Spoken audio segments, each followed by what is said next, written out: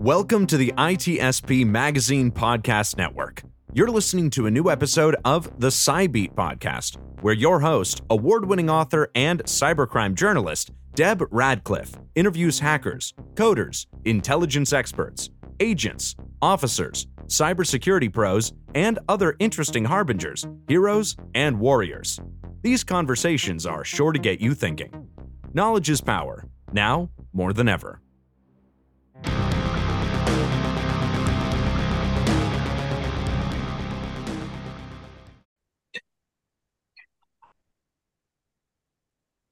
Welcome. I'm Deb Radcliff, host of CyBeat.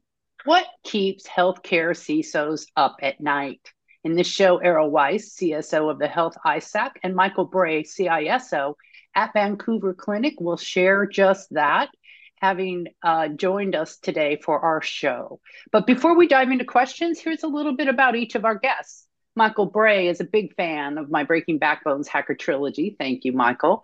More importantly, he's a wealth of information about business risk and patient privacy, and I've interviewed him for my CSO articles more than once.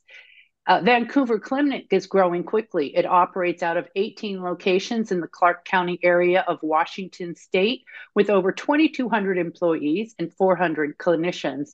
From our previous interviews, it's clear that Michael practices what he preaches around embracing new tech like AI while connecting business leadership with cybersecurity, governance, and risk management. He's a sought-after speaker on such matters and is even up for a speaking award to be announced in April. Errol Weiss created and staffed Health ISAC's Threat Operations Center in Orlando, Florida, which provides almost 900 health organizations around the world with meaningful and actionable threat intelligence. He is also one of 4 named inventors on the patent for trusted and anonymous information sharing, which I believe is highly appropriate given that's the basically the charter of the ISAC. Errol also started at NSA conducting vulnerability and analysis of classified U.S. government systems, which in my third book is represented as Cy helping the NSA ferret out backdoors installed in Chinese-made or assembled network equipment. It's good to have you both on board for this interview. Great to be here, Deb. Thanks. Great. Okay. So my first 2 questions are going to be to Errol, actually. The first one's just a trivial question, but I'm wondering, since you volunteer at the McCrary Institute for Cyber and Critical Infrastructure Security, if you know Mark Sachs. He's a good friend of mine. I've had him on my show in the past, and he was a great help on both the power grid attack and the military aspects of my Cyber Thriller series. Yeah, I've known Mark for a while. It's hard not to if you're involved with critical infrastructure. I'm sure in your previous interviews, hopefully he got a chance to show off some of his old crypto gear. It's pretty amazing. And if you ever have a chance to hear him talk about it, it's definitely a pretty fascinating conversation. That's cool. I heard it's worth a lot of money, but he's not going to sell it. And then I'm hoping you can get us updated on what the Health ISAC has been up to lately. It describes itself as a crowd-sourced cybersecurity sector threat intel and best practices group for the healthcare sector. In terms of intelligence, what are the biggest, most impactful vulnerabilities being reported? And can you share any examples, of course, with anonymizing it so that you're not, giving away any of your membership? Yeah, no, sure. We're happy to talk about it. So yeah, it's a pretty neat, powerful network. I mean, with all the members that we've got globally, we've got access to about 10,000 plus security professionals globally. So we get quite a bit of information, as you can imagine. I'll start at the macro level, really, and looking back to the annual threat survey that we just wrapped up at the end of 2023. We had input from hundreds of healthcare, IT, and security professionals. And the top threats that were identified from that survey were, number 1 was phishing and spear phishing attacks. Number 2 was ransomware deployments. Number 3, data breaches. 4 was third-party and partner breaches. And 5 was social engineering. And what I would just say is, just getting even more specific, dealing with the threat level that discussions that we had literally a few days ago What I would just also warn people about is that uh, the members today are dealing with things like very popular VPN hardware that just has vulnerability after vulnerability. So what's been happening with that? Of course, things like generative AI. We're actually seeing right now deepfakes being used to perpetrate business email compromise fraud. In fact, there was a recent example of this happening in Hong Kong not too long ago with an estimated $25 million loss. So the bad guys are already taking advantage of AI. Just a couple more examples. One is this thing that we now have a name for called telephone-oriented attack delivery, or TOAD. I think it might be a new name. I hadn't heard much of it before, but the idea here is that the bad guys are combining good old phone calls and phishing emails. And so the example I would say, and you probably have seen these in your inbox, is you get a very short email with maybe a PDF attachment that looks like an invoice, and it says, "Hey Deb, thanks for renewing your antivirus for $522." And all you see in the invoice is a phone number, and you call that phone number, and then you're directly in touch with the bad guys, and they walk you through some hellacious, fraudulent scam, and they're very good at what they do. So that means they have access to your phone now and your email system. Well, usually what they will do is they will talk you through installing a legitimate remote access tool like TeamViewer or PC Anywhere, put that on your system, and then you give access to your computer to the bad guys under the pretense of they're going to fix your computer for you. Okay. So, all the rest is an action for the reader. It's pretty bad. Wow. But HR and job scams are still on the rise, and our institutional members are reporting quite a bit of that. And of course, the last thing I'll just bring up is, we're being really hyper vigilant about mis and disinformation campaigns, especially here in the U.S. with the looming election happening in November. I would just suspect, we're going to see campaigns like that just ramping up. Wow. And some of these are segues into either let ransomware in. I know the BEC scams are directly tied to the financial accounts, but I'm looking at some of these as new ways to get people to click things to open up the network for ransomware. That's exactly right. Right. So, Michael, are you also seeing this in the threat landscape that you're sharing with your peers in the industry? We are. Errol, nice to see you. And Errol, you touched on some great stuff. We are. So it's crazy. It's Wild West. And every time we say it's Wild West, a year or two goes by and we're like, no, that wasn't the Wild West. Now we're in the Wild West. So it's worse, right? Generative AI scene is just incredible. It's exciting, but it's terrifying at the same time.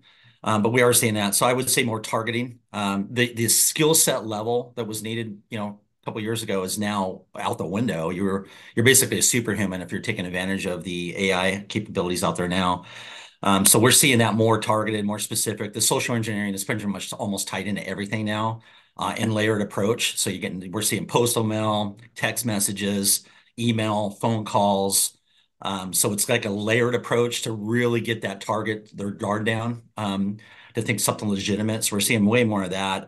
The fine tuning of the attacks, both at the end user level. So we're seeing it from our patients level, what they're seeing, impersonations of us or impersonations of people in the supply chain, or impersonations of whoever through healthcare, much more calculated in their approach and much more difficult to assess that it's fake. We're also seeing that on our staff internally, impersonations for HR, impersonations for management, impersonations from government entities. That is definitely trending in the wrong direction. So all the breaches that have been occurring with government agencies are able to use that information to impersonate the FBI, impersonate Health and Human Services, impersonate whoever. User groups, committees, we're noticing those trends too. Attend a conference, you're getting impersonations from that conference. We're also seeing a triple extortion, double extortion, triple extortion, where the institution being targeted, the patients are getting targeted, the employees are being targeted during the attack. So sometimes those are what we're seeing trending, and we're trying to avoid those at all costs, is that extra pressure on an organization where they're dealing with a breach, but the threat actors calculated their approach to make sure we're going to target the patient, or the customers or the staff at the same time to put that extra pressure on them to pay a ransom or take actions immediately to the benefit the threat actor. Well, I haven't heard about the patient data being used immediately to Immediately. expand the threat. Usually it goes on the dark web and we find out Yeah. it's being abused months So later. we're seeing things like we follow OSNAT, so we have an OSNAT program here, and we follow a health at ISAC and lots of groups out there, and we're seeing things like sometimes it's $100. Give us $100. Here's a screenshot of your mental health notes. The institution didn't protect your security or didn't practice security practice, whatever they do to try to social engineer. If you pay Mm. us now, we'll remove your patient information from this list. It's going to go out in 48 hours. Which they don't. They don't. And so there's a lot of that going on that we're noticing trending through the healthcare industry, unfortunately. Errol, the you look extortion like gets you. pretty Good. I ugly. was going to Sorry, give Deb. the floor to you. Okay, go. Yeah, I was just going to add to what Michael was saying. I mean, the extortion there just really gets so ugly, and again, it just goes to how immoral the threat actors are that we're dealing with. On the patient extortion piece, we've also seen them stealing before and after photographs of women who are going through reconstructive surgery following breast cancer, for example, and just using those photos as part of their extortion technique as well. And just, stories just go on and on, unfortunately. It's just terrible stuff. Yeah, and what are they mostly after? Extortion or ransoms or both? They're after money. It's Yeah. all of it. Yeah. The new one, I don't know how long this turns, but we're calling it's basically chaos, right? Sometimes they just want to cause chaos, and causing chaos can generate revenue for them sometimes. Or their drivers might be politically motivated. They might be, different motivations for them to cause harm against an organization or the target with the patients as well. We're also seeing the supply chain. Errol mentioned on that. So the BEC attacks, they're terrible. If anybody doesn't know, business email compromises. Typically, legacy was finance. It's not really finance anymore. They use them as a conduit because it's a trusted source. Often the organization will trust those email communications, so there's less inspection going on those. So we've had government agencies compromised. A county, let's say, or a state city department, use that person's email account to then target the real target, which could be the healthcare organization that way. And often, as Errol said, there won't be any malicious content in there. So it gets passed and gets delivered through inspection, and it's just social engineering. Please call me back at this number. There's an issue. There's something about your account. There's your credentials were stolen, whatever it is, and try to get that target outside of the organization's network to social engineer them even further. Wow. Wow. And why do you think healthcare has become such a target, especially for ransomware? It's like Errol said, there is no more, it's totally amoral. In the olden days, I've been in this reporting stage for a long time. They had some ethics, they had a code, and originally it was leave the hospitals alone. So, what has shifted? I think some of it is definitely political, some of it is trying to weaken our infrastructure. But what, in both your minds, has been the big shift, and why healthcare?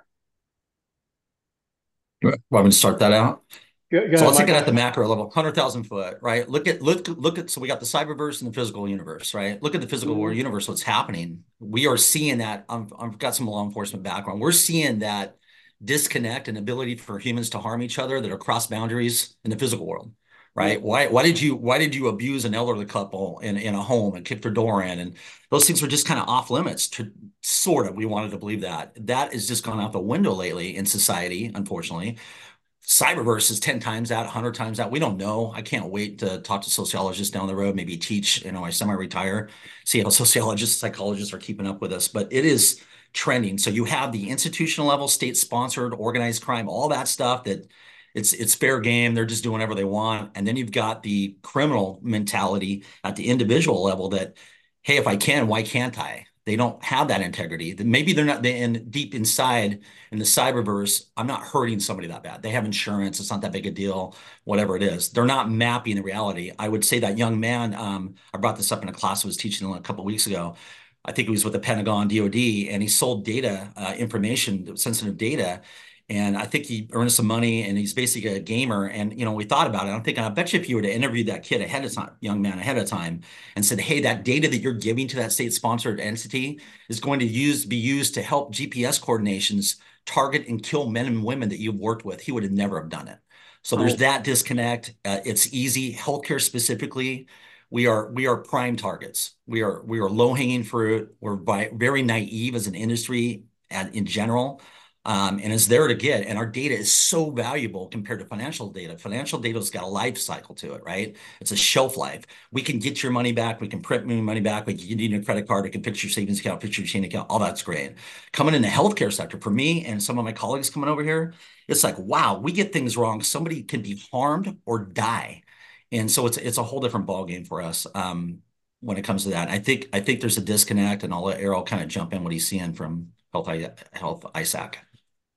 That's a great start, Michael. I do definitely agree with everything you've said. And just to add to that, regarding the code of ethics amongst the bad guys, I think at least these days I would say it's a myth. Especially if they try to portray that at all, I really do think it's a myth. I think they do that to try to keep governments and law enforcement off their backs, so to speak, when it comes to enforcing any criminal action against those groups because of where they may have attacked. But I truly think that again, when you look at the sophistication of these threat actor groups and what's happening when it comes to the distribution of the malware and the ransomware, they're a very sophisticated outfit. They have specialists in each category, everywhere from the people who are developing the ransomware and the malware, all the way through to people who are delivering those emails or figuring out how to get the malware on the end systems. And then the people that they hire use to figure out what they have access to now once the malware is on those systems. And then the next people that will figure out the best way to monetize, how to get money out of the victims whose computers they have malware on, and on and on and on. So they are very good at what they do. And I truly also believe that they will use, from the targeting standpoint, they will use what I call the shotgun approach.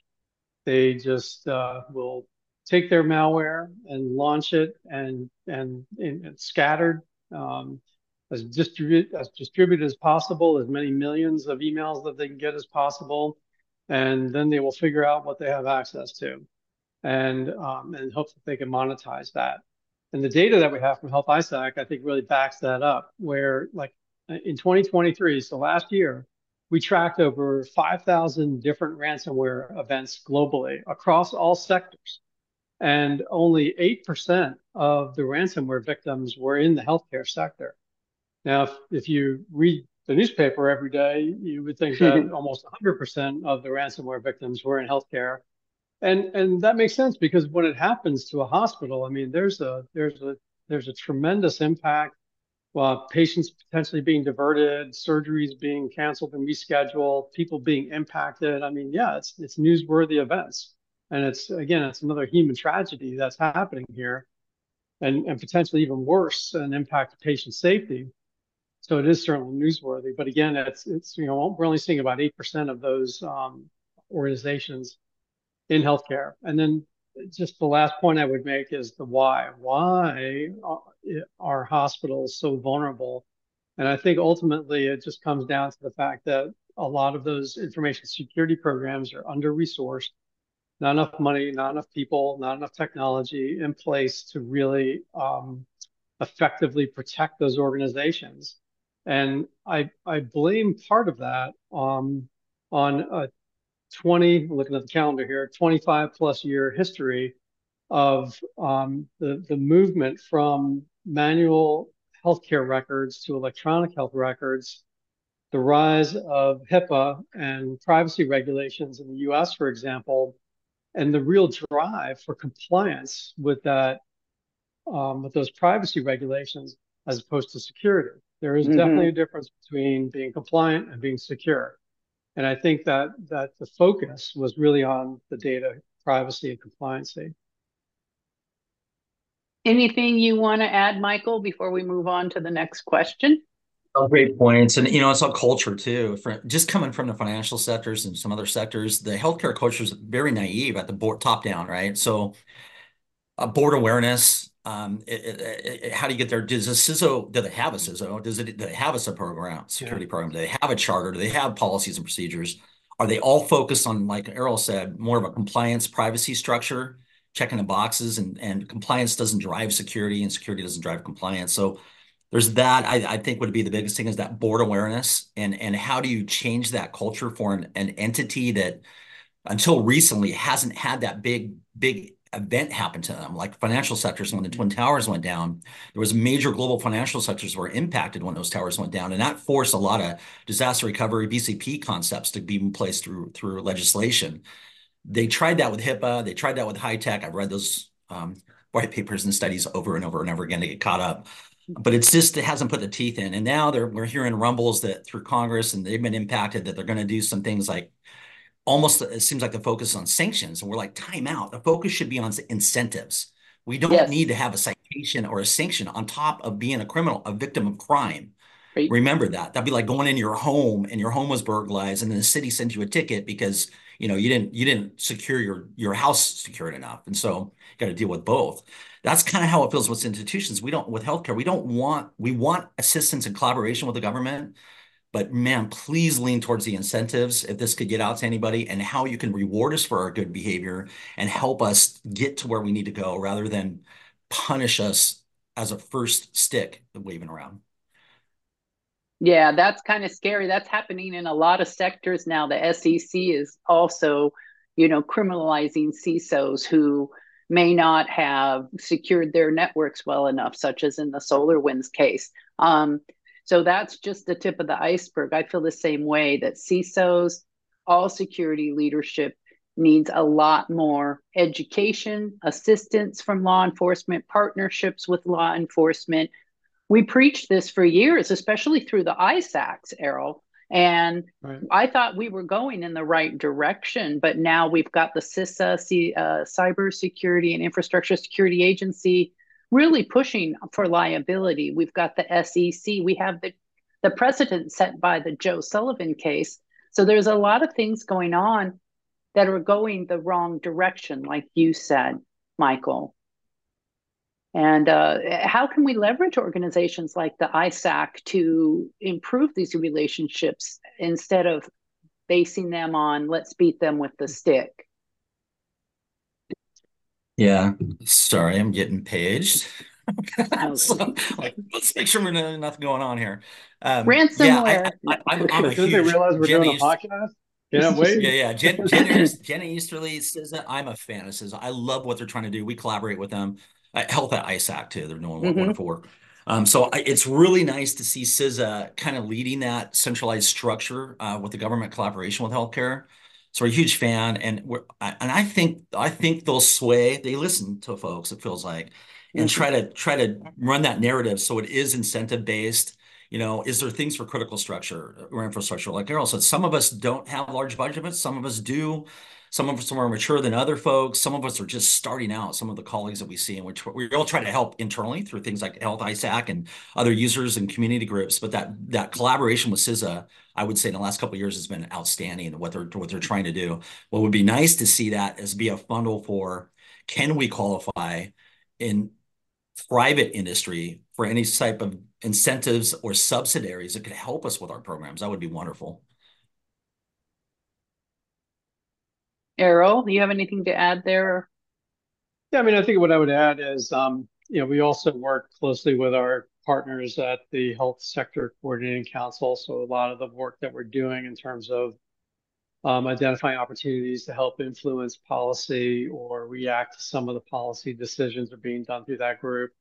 And that Sector Coordinating Council has hundreds of institutional members and industry associations. For example, the American Hospital Association, all of which have been, very vocal about, the incentives issue with respect to minimum cyber security standards for health organizations, et cetera, and avoiding the penalty mindset when it comes to that.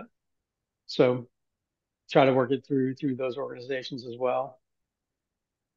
Good. Michael, there's a lot going around right now about what you're speaking on, which is centralized governance for, quote, decentralized IT, starting with creating a cyber profile of your digital assets and online real estate. Can you give us the elevator pitch here and share how this practice may minimize attack surface risk and how to relay it to your board? Because those are some areas we've had discussions about before that I've really admired about your methodology. Yeah, so I'm going to keep a real super high level. So in the new world we're in, a cyberverse, we have two things we can target as a hacker or criminal group, right? A human or an organization. That's it. And they both have a cyber profile, whether they understand it. It's very difficult for us as a human to even understand that we have a cyber profile and manage it in our personal lives. You go to a company or an agency, it's even more so. So where I'm going is they call it traditionally shadow IT. I'm like, no, it's more of understanding, defining your cyber profile as an institution, and then what compensates that. Is there any controls and there's governance over it? So that's your threat surface, right? If you're not your attack surface, if you're not looking at all these oddball things, how are you really truly assessing your business risks? So for me, it's a long journey. I've been on this for about 3 years now, going up and talking about it. I'm putting some things together with colleagues around the planet. It's difficult. It needs to come top down. So I'm at a high level. It's like online banking, social media accounts, background portals for HR. I mean, all these things are typically legacy. They're shadow outside of the IT realm. But in today's world, you throw a hacker hat on, criminal threat actor hat on.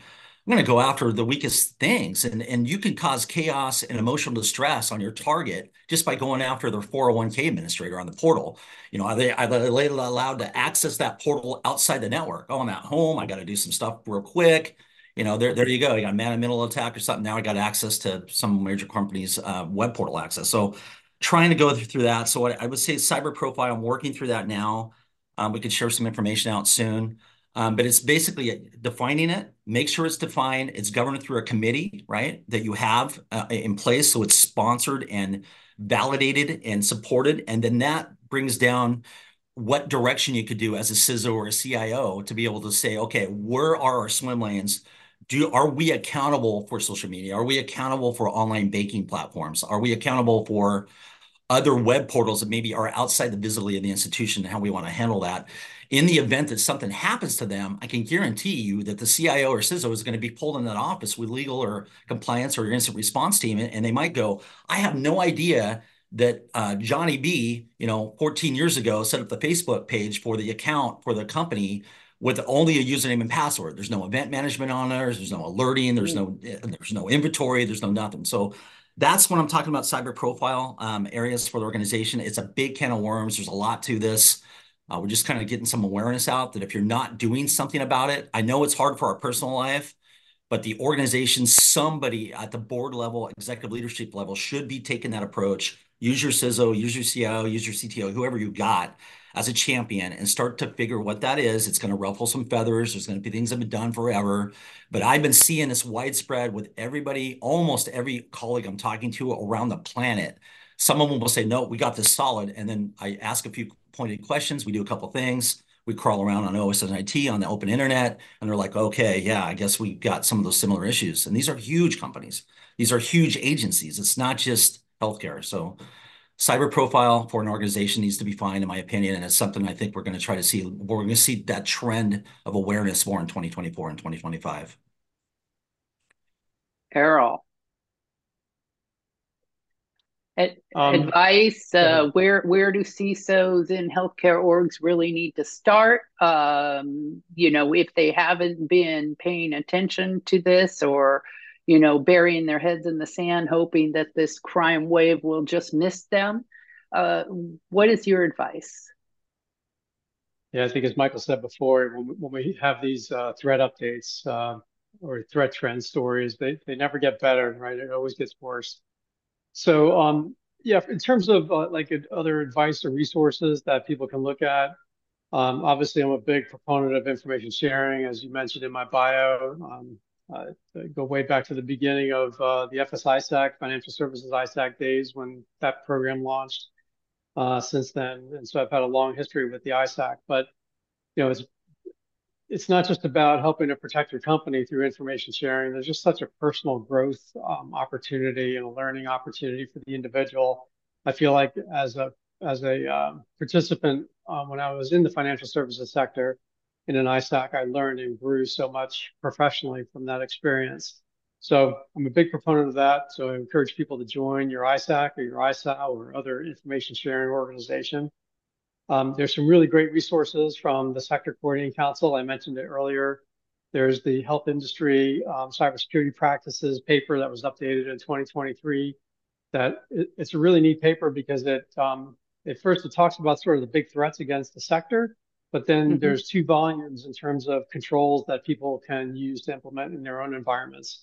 And there's one that's geared towards small and medium-sized businesses, and then one towards large enterprises. So depending on the maturity of your company, hopefully one of those volumes is really helpful in your own organization. And then finally, HHS just released a set of voluntary cybersecurity performance goals. That's sort of fancy words around sort of minimum cybersecurity hygiene that's been talked about for a long time. And those are available on the HHS website as well. And I think those do a good job in terms of setting out sort of the minimum things that people can do as far as examples. I would say in terms of like patching, backing up, using multi-factor authentication. I mean, there's very basic things like that those documents outline. And it's also tied back to that Health Sector Coordinating Council paper that I mentioned on the controls. Great. And we'll be including some links to these things in our show notes around the abstract for this show. I know we touched on it just a tiny bit, but what, based on the trending data, do you anticipate to be the top threats of the healthcare industry going through the end of this year? I know that Michael mentioned a little bit, but I'm thinking maybe we could just sort of add any 2 cents. I'm guessing deep fakes. Yeah, definitely. I was going to mention the use of generative AI by the threat actors. So we'll see more sophisticated attacks. They'll be harder to detect. They'll be more creative. There'll be in more languages, right? Because one neat thing about AI is I can create a perfectly fluent attack email or even a deep fake of me speaking Spanish, which I try to pretend to do. But very convincing scams using generative AI, for example. But I think the ransomware issue is going to continue to get worse. As long as people are paying ransoms, the ransomware actors will continue to launch those kinds of attacks. And it's not just the hacker in the hoodie working out of his basement that we're worried about. We're also talking about sophisticated nation state actors also using cyber criminal means to steal cash. And I can point to the North Koreans, for example, that have been doing this for years, even using ransomware to fuel their coffers so they have cash to spend to buy and further develop nuclear weapons. So it's come full circle. Yep, I'll jump in there too real quick. Supply chain, we're going to see a lot more supply chain incidents. We're already seeing them now, but it's going to trend in the wrong direction. Unfortunately, 2 of those things is they're easy targets. It's our Achilles heel, right? We all depending on these things. So we're going to see a lot more of that. We're also going to be aware of it more due to the SEC ruling and other regulations that are probably going to follow that you have to have mandatory report. And I think it's in 4 days if there's material losses involved for the stakeholders. So you're going to see a lot more of that. We're already seeing it. And then the advancements in the phishing, the Gen AI capabilities, we're already seeing that now. Ransomware, unfortunately, is still trending the wrong way for healthcare. And then I would just say the social engineering, we're already seeing it. It's happened so quickly over the past 10, 11 months due to LLM models, ChatGPT, Bard, now it's called Gemini, capable for assisting the threat actors with those. So I think we're going to see a lot more of that. And then I would say at a super high level, trending in the wrong direction for us for healthcare is going to be the difficulties with state-sponsored attacks, as Errol mentioned, with our cybersecurity insurance. We're in negotiations about what does that mean if it's a state-sponsored attack. Are we going to have coverage? And I'm sure Errol's more aware of it too, that we're having, regular meetings now with government entities where it used to be about fire, flood, earthquakes, physical burglaries, this and that, areas for disaster recovery and BCP planning to provide patient care in the community for these things. Now it's all cyber. Almost every single conversation is cyber. And so we'll see more of that. Knock on wood. Let's hope we don't have a major attack on our critical infrastructure, but it's an elevated position we are right now across the country, and I don't see that position going down. Wow, so complicated. So, I used to be accused of hyperbole in the olden days as a journalist in this space in the 90s. And I'm like, look, everybody, things are way worse than I ever predicted. I didn't expect social engineering to be so easily conducted now with deep fakes. Going back to the olden days when social engineering was pretty bad. Remember the I love you virus? Like, why would Ernst and Young send me a note saying I love you? Delete, but now it's so much more sophisticated and so much more targeted. And this leaves healthcare organizations in a lot of hurt. And of course, there's a lot of other things I'm sure that keep you guys up at night. But I really appreciate this high level discussion. And hopefully this will be helpful to other CISOs in other verticals as well. And I want to thank both of you for your time. We have a couple minutes left if either of you want to add anything in closing remarks. I'll jump in real quick, Errol.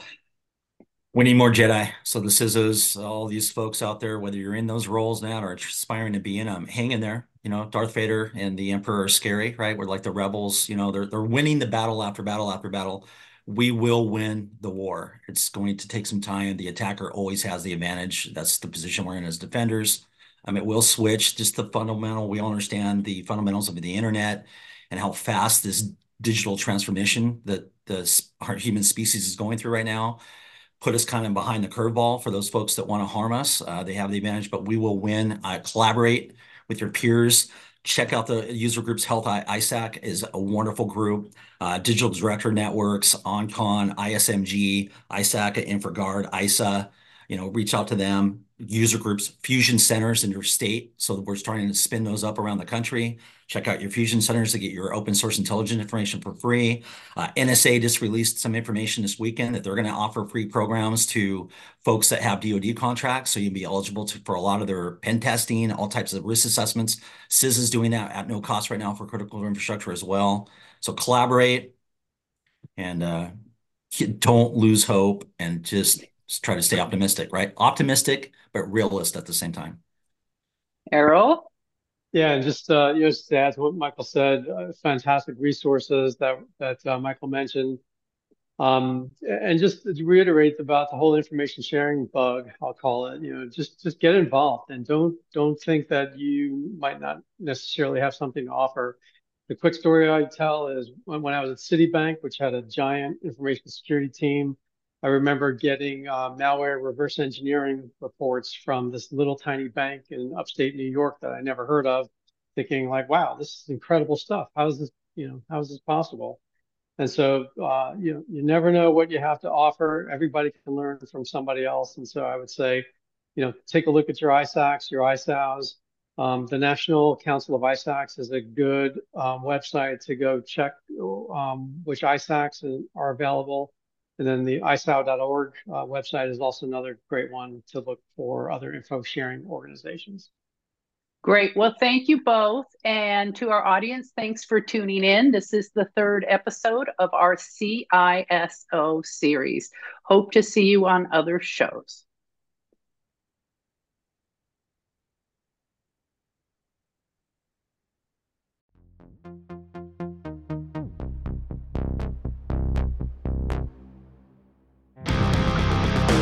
We hope you enjoyed this episode of the SciBeat Podcast with Deb Radcliff, part of the ITSP Magazine Podcast Network.